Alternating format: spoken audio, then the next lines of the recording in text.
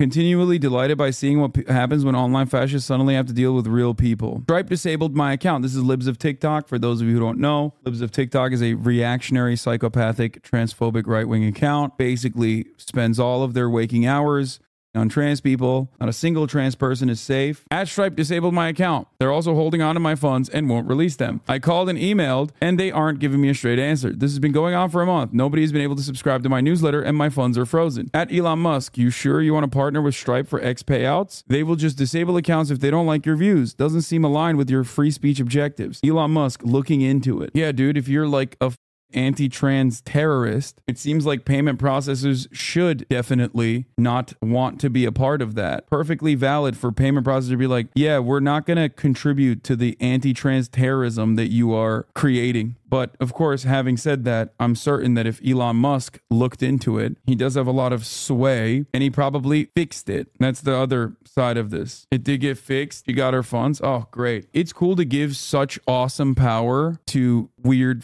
fascist adjacent billionaires, and it's really cool when the amount of awesome power that they have is used for things like that. It's great.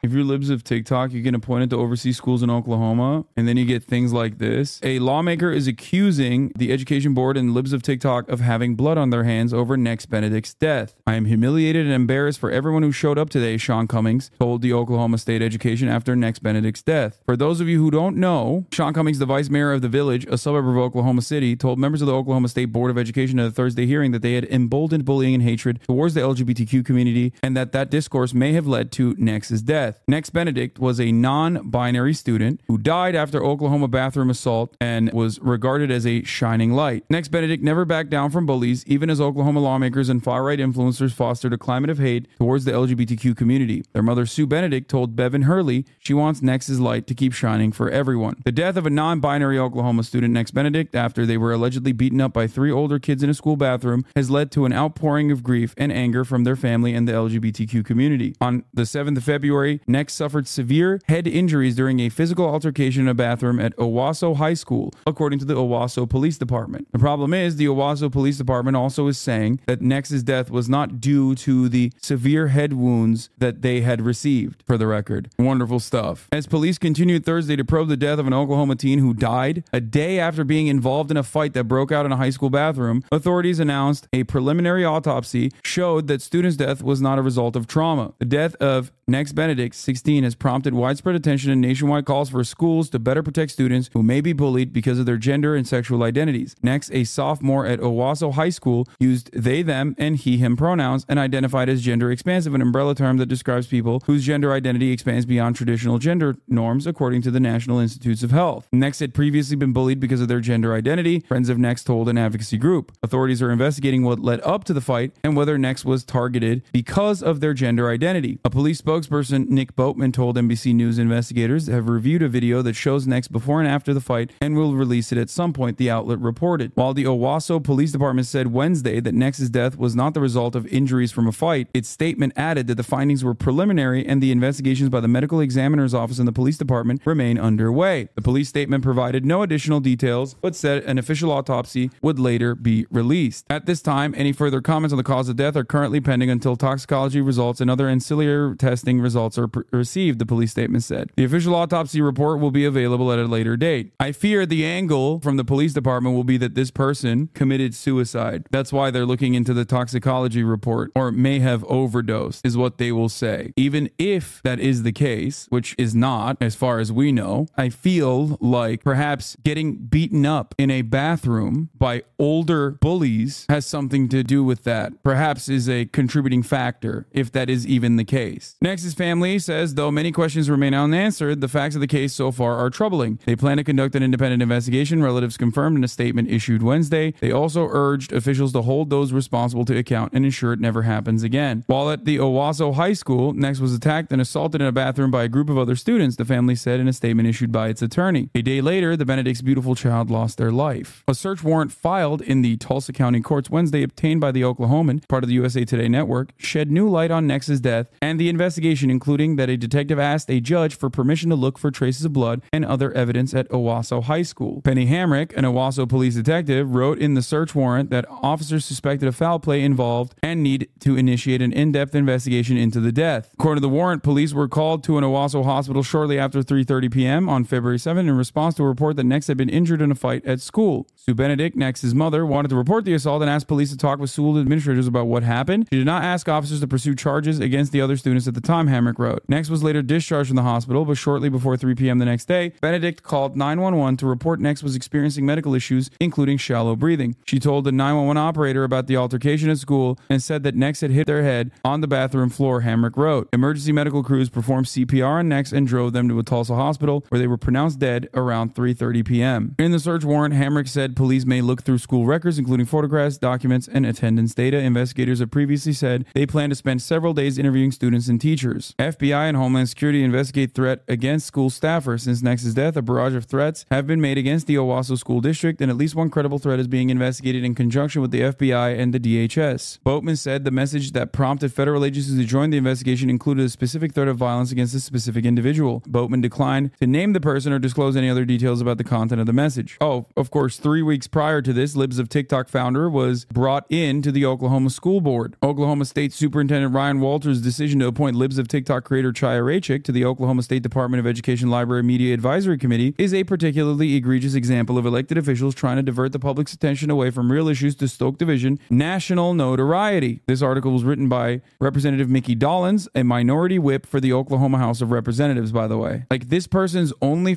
qualification for why they were appointed to this position is that they are deeply and unimaginably transphobic. Does not live in Oklahoma. She has notoriously singled out and doxed teachers and medical professionals and hospitals with false information, smears, propaganda to her gigantic audience of psychopathic transphobes. It's not an accident that anytime she singles out a person as like a queer teacher or whatever and highlights them, that person gets a litany of death threats. This is the closest you can get to an out and about terrorist in the United States of America, a domestic terrorist. And Oklahoma basically put this person, who right here is celebrating their accomplishments. When Libs of TikTok posts, threats increasingly follow. I get that you have to deny what is essentially the main function of your platform for legal reasons, but you should at least change your profile pic first. The media is blaming me for a non-binary student being killed at a school because 2 years ago I happened to post a TikTok from a teacher in that school. The victim was a sophomore. She misgenders the victim. The victim was a sophomore. She wasn't even attending school when I posted the TikTok. Of course, this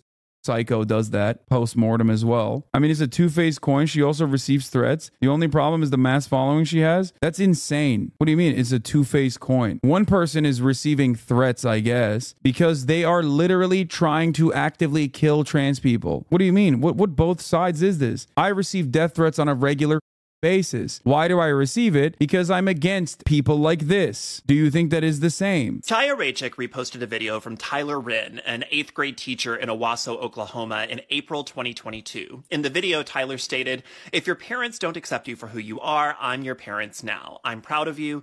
Drink some water. I love you." This simple reposted video garnered the attention of Jackson Lehmeyer, the Christian nationalist pastor of Sheridan Church in Tulsa, Oklahoma, who has said Alex Jones did nothing wrong, who was also at the time a candidate for one of Oklahoma's Senate seats. The preacher accused the teacher of being a predator. After public outcry, the teacher resigned, though Chaya Raichik later posted in a deleted tweet that the teacher was fired after complaints of grooming. It's been nearly 2 years since the incident, and so far not one shred of evidence has been presented to support her claim. In fact, a number of parents have come forward in support of Wren, calling him a safe haven for LGBT students. That is how this works. Chaya does this all the time. This reporter definitely has something on him or is getting paid. What are you talking about? This reporter is like being sarcastic. Like, do you not understand? He's describing all of the facts of the matter. This TikToker is describing all the facts of the matter without a shadow of doubt that, like, Chaya Raichik is responsible for stochastic terror. August of 2023, Chaya Raichik shared an edited version of a video in which a Tulsa, Oklahoma school librarian satirically said she was pushing her woke agenda, which was, according to the video and its caption, which was edited out when Chaya Raichik reposted the video, to, quote, "teach kids to love books and be kind." This video was reposted by Oklahoma State Superintendent Ryan Ryan Walters. After the video was shared, both the elementary school and the librarian's home received ongoing bomb threats for 6 consecutive days,